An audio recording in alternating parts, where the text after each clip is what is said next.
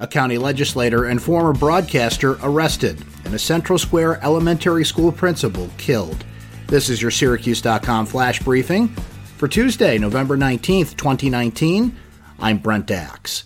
County legislator and former broadcaster Julie Abbott Keenan hit her husband in the face, broke his glasses, and struck his truck with a metal baseball bat, according to a criminal complaint. Following her misdemeanor arrest early Monday during a domestic incident at her residence, Abbott Keenan released a statement saying she experienced, quote, a regrettable lapse in judgment. She was charged with criminal mischief and is due in Skaneateles Village Court later this month. A Central New York elementary school principal was killed Monday morning when a garbage truck backed into him before work, according to the Onondaga County Sheriff's Office. Lawrence Wink, 48 of Baldwinsville, died after he was hit by a Syracuse hauler's waste removal truck at about 7:10 a.m. as it backed down Aspen Springs Drive in Baldwinsville. Mall developer Robert Congel's sprawling Savannah Dew hunting lodge and conference center sits on nearly 4,000 acres and boasts 25,000 square feet of interior space, including 10 bedrooms, 10 full bathrooms, and 4 half bathrooms.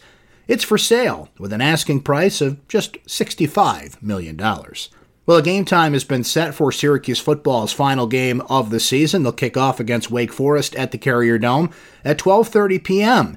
That's on November the 30th, and that game may determine if Syracuse goes to a bowl game or not. Well, they've got to get by Louisville first this Saturday. That game is set for a 4 o'clock kickoff. Well, we're looking at a mostly cloudy day, but nice, with a high of about 41 degrees.